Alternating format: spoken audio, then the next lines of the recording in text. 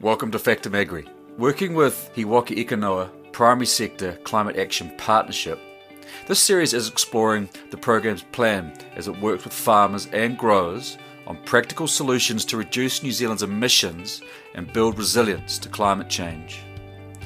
In this episode, I talk with Phil Journo from Ag Research.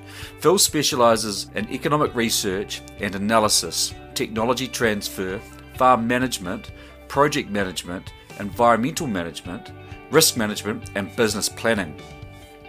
Let's check in with him now and his involvement in the program. Hello Phil, thank you for your time today.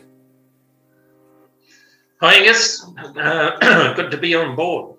Please can you tell me about the work that you do?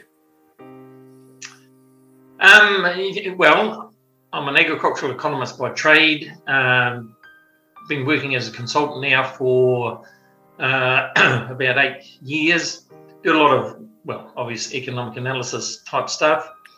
Over the last few years, I've been doing a bit of work for the Greenhouse Gas Research Centre, doing a lot of, modelling work, looking at on-farm mitigations and what that means, both in terms of greenhouse gas and profitability.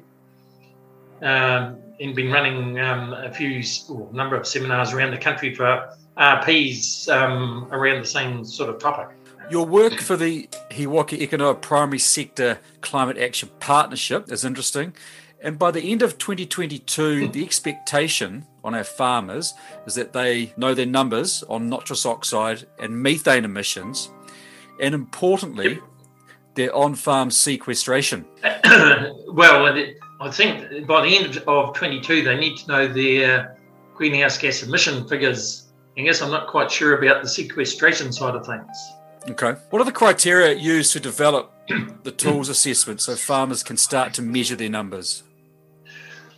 Well, what the project was, we looked at 7 different tools or models that can calculate greenhouse gas at a farm level. The main criteria, if you like, were, minimum specs set by He Waka Eke Noa were, obviously, they need to calculate total biological greenhouse gas emissions. They had to be able to split those between methane and nitrous oxide. They had to show the constituents within each of the methane and nitrous oxide. So, for example, they could say so much is enteric methane, so much comes from, dung or effluent management, that sort of thing. And looking at the level of detail that people would need to input into the models to, get a usable figure out of it. Why are there different results in the various calculation methods? Well, one of the things that it threw up is, yes, the different models gave different results for the same farm. Part of that, Angus, was around within the models, there are some different factors there.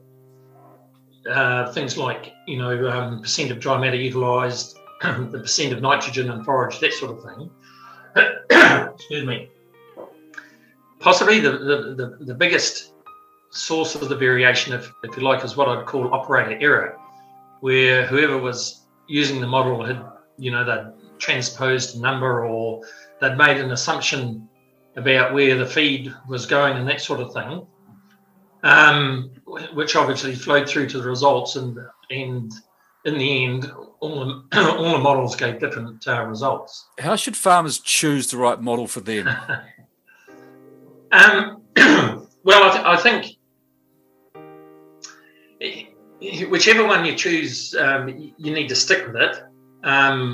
If you flick between models, you'll get varying results, which can be very confusing. Probably, it depends what you're looking to do. Certainly, if you're just looking to get a figure, then look at whatever is the easiest to use. The offset of that is if you're a farmer and you're looking to, do some modelling on different scenarios to see what the impact is, then you're really looking at the more detailed, what we call the more detailed models. Mm-hmm. And at the moment, in terms of modelling farm systems, there's only really one model which is readily available which is FarmX. Okay. And then it depends. In some instances, that decision will be made for you. And a classic example here, if you like, is Fonterra are doing the calculations for their shareholders using their model, which is based on the agricultural inventory model. Mm-hmm. So if you're a Fonterra shareholder, you'll get a figure anyhow. And what about the pricing system or the pricing mechanism? Industry, we're not keen on agriculture going into the ETS. So one of the key reasons He Waka Eke Noa was set up was that industry, iwi and government could work together to look at developing a different pricing mechanism that would operate at the farm level. And when I say different, it would be different to the ETS. Mm. So we're yet to see what comes out of that, but my understanding is they're working on it. It's relatively early days. Mm. Although, again, my understanding is they need to have at least the basics of the mechanism by the end of next year. Mm. Because forestry currently has the ability or mechanism that is recognised through the ETS. What about on-farm sequestration? And I mentioned this earlier, but native forests and woody vegetation, grass, and even the soil itself. Where are we at with this? And I've asked this question many times, but how can a farmer measure their emissions with that total understanding of the on-farm sequestration? Well, good question, Angus. Can I come back to that? Just in terms of where things at with sequestration, I think I'd say we've got, generally speaking, good information around forestry, certainly good information on pines, slightly less on other exotics. We've got some information on native trees, although the big issue there at the moment is, in terms of the MPI lookup tables, all the natives are lumped together. So if you like, Manuka is the same as Rimu, is the same as Totara, is the same as Kauri, if you like, and they really need to be differentiated. But as I say, in a general sense, forestry not too bad. There's very little information available around sequestration of what I would call woody vegetation, which is what most farmers would plant in riparian strips, which are shrubs and flexes, low-growing trees, that sort of stuff. Very little information on that. In terms of the soil carbon, which is a big issue, generally speaking, we've got very good levels of carbon in our soils under pasture. There's quite a major project underway at the moment, led by Manaki Whenua Landcare Research in Waikato University, where they're looking at measuring and monitoring soil carbon on 500 properties around New Zealand over a long time period. One of the issues with soil carbon is it fluctuates naturally, so you have to measure it over time. So that project is due to finish, I think, in 2030. Mm-hmm. And I'd have to say my expectation is we're probably not going to see much official movement on whether soil sequestration is incorporated or not until after that project's over. Mm. And the other one you touched on, Angus, is sequestration in grass. And the short story is grass does not sequester carbon. Yes, it absorbs carbon when it's growing, but that then dissipates when the animal eats it. So if you like, the grass grows, sequesters carbon, 3 weeks later, the stock eat it and it's gone. So it's up, down, all through the year. Mm-hmm. So, given it's a very short-term basis, it's not counted. Mm-hmm. Okay. So coming back to your original question around, do farmers need to know on-farm sequestration as well as their emissions? Absolutely. I was going to say a couple of things there. He Waka Eke Noa is developing an on-farm accounting system. I know that's underway. I'm not quite sure at what stage it's at, but I would assume that looks at balancing emissions less sequestration. Part of the issue you have in terms of sequestration is currently under the ETS, the only thing that actually counts is forestry. Everything else is out. Yes, quite. I guess it's just, and you and I are just having a conversation about it, really. It is critical, if we are asking a farmer to calculate numbers in terms of emissions, well, then it's equally as important that sequestration is calculated and therefore the net emission is delivered, essentially, right? Yeah, absolutely, Angus. And I mean, we've been doing that in terms of the modelling work, where we've, if forestry is a component, then we can look at that and net things off.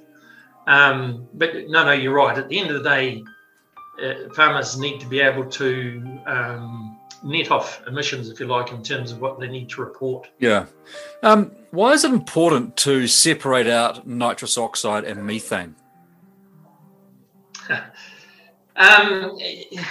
Well, basically, because of the lifetime span, if you like, of the gases in the atmosphere. And I think most people are reasonably aware that methane is relatively short-lived. It has quite a warming impact, but it's got roughly a half-life of about 12 years, although its warming impact is over 50. Whereas nitrous oxide is very similar to CO2, so it's cumulative, and the effect lasts for hundreds of years. And that's really the reason why it's been split in New Zealand. Now, in saying that, New Zealand is the only country in the world at the moment that has actually split, methane versus nitrous oxide. That's interesting. Why are other nations not doing that also?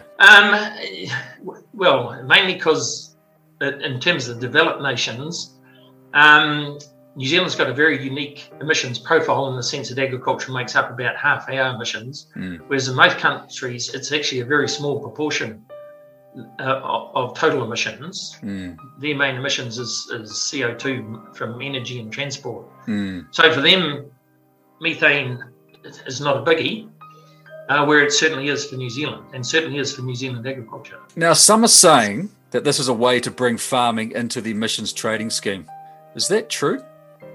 Well, no. The whole thrust of He Waka Eke Noa is to look at an alternative mechanism to bringing agriculture into the ETS. The splitting of the gases is, that was done for different reasons. It's not really a reason to bring egg into the ETS. He Waka Eke Noa's got through to the end of 24 to do their various things. As you and farmers may well know, the Climate Change Commission is due to review He Waka Eke Noa's progress at the end of 22. And so the stick that government holds is that if the Climate Commission doesn't think He Waka Eke Noa's making sufficient progress, then the government said they've reserved the right to just bring agriculture into the ETS. Right. So if farmers simply ignore this program, or we don't know our numbers, that's what the implications are potentially going to be. Well, that would be one of the components of He Waka Eke Noa's. Every farmer knows their number by the end of next year. Yep. There's other programs that they'll be measured against it as well. And the other thing with He Waka Eke Noa, if they haven't got a pricing mechanism sorted by the end of 24, then the government said agriculture would just go straight into the ETS. Okay, and so if that happens, if we don't meet these milestones, it is possible that the program will not be considered successful, and it will be brought into the ETS at a processor level. Correct. So in that instance, what happens is the processor would pay the carbon tax, if you like, and then obviously would pass that cost on to farmers in the form of a lower payout or lower schedules. Yeah. And as most people appreciate, that absolutely masks any incentive to make a change. Absolutely it does. Particularly when you consider one neighbour over another. If one farming neighbour is doing very, very well and the other is not, of course, that's unfair, right? Yes. So in that situation, both of them would pay exactly the same amount of tax on their product. And of course, that's completely unfair to the farmer who's doing a wonderful job. That completely makes sense. Yes, and to a certain extent, that's the whole thrust behind having a price at the farm level. Mm. Mm. I mean, I'm not sure farmers are looking forward to having a price, but at least if it's a farm level, it's explicit and they can see it and understand it. Is farm location relevant? All things being equal, does geographical location and local climatic differences across New Zealand's diverse farming communities provide different output numbers? Well, the answer to that varies. For methane, it makes no difference whatsoever. Okay. Methane is directly related to the amount of dry matter an animal eats. Mm-hmm. So geographic location makes no difference. Mm-hmm. It can make some difference to nitrous oxide emissions, mm-hmm. in the sense if you're in a wet and warm area, all things being equal, the microbial processes in the soil are probably a bit more active. Mm. And certainly some of the work that Ag Research has done, we know that there is some variation in nitrous oxide emissions based on slope in hill country. Where it makes the biggest difference is in sequestration. So certainly, trees grow faster, slower, depending on where they are in the country. Farmers are going through what I would call the biggest change in a generation. For farmers making significant change, how is this going to impact their bottom lines, and will some not survive? Well, I certainly agree with you. We're looking at, 2 or 3 decades, I'd say, of significant change in New Zealand primary sector.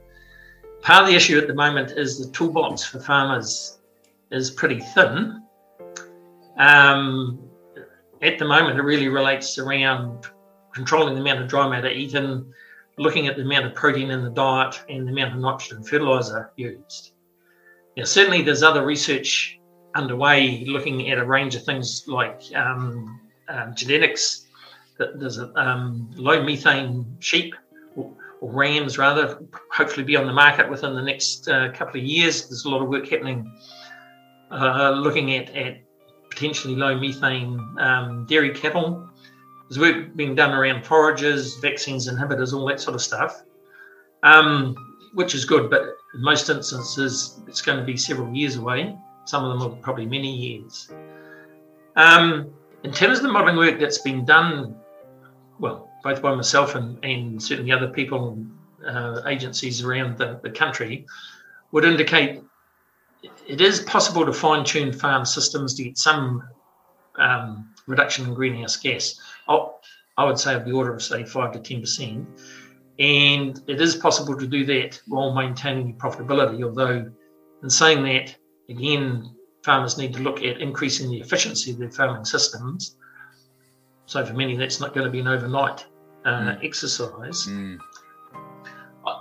I would think, are farmers going to survive? Yes, I would say certainly the vast majority will still have farming, partial farming as we know it in 2025. It just might be slightly different, that's all. Mm. Phil, do you believe this program would ultimately lead to a sustainable farming future for New Zealand farming families? Well, I'm thinking is what we're in the process of doing is looking to run our farming systems within environmental limits, if you like. In that sense, I think at the end of the day, yes, the program will make our farms more sustainable in a environmental sense. The other big part of that, of course, is finance and markets, and who knows which way our markets are likely to go. But certainly environmentally, I would say yes. Bill, I thank you very much for your time and thoughts today. Oh no, you're very welcome. Thank you to Phil for joining me on the show. An interesting interview, I have to say, and Phil provided a good overall perspective on farmers needing to know their numbers. By signing up to the Paris Agreement, as a nation, we have no choice to reduce emissions.